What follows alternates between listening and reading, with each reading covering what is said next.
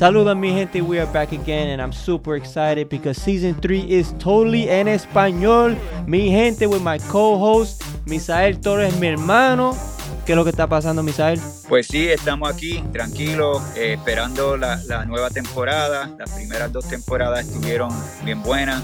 Los que han escuchado ya saben que las experiencias que se contaron, los consejos que se dieron, todo fue tremendo y me imagino que ha sido beneficioso para mucha gente, como ha sido para mí.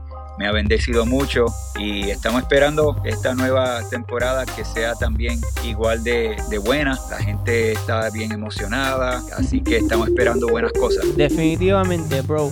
Lo que me está gustando a mí es que la mayoría de esta gente yo no las conozco. Yo, como ustedes, los voy a conocer por primera vez contigo. Claro que son amigos tuyos, pero yo no los conozco. Eso me está gustando. Estamos hablando con gente nueva. Para toda esa gente latina los quiero mucho y vamos por encima. Seguro que sí, va a estar bueno.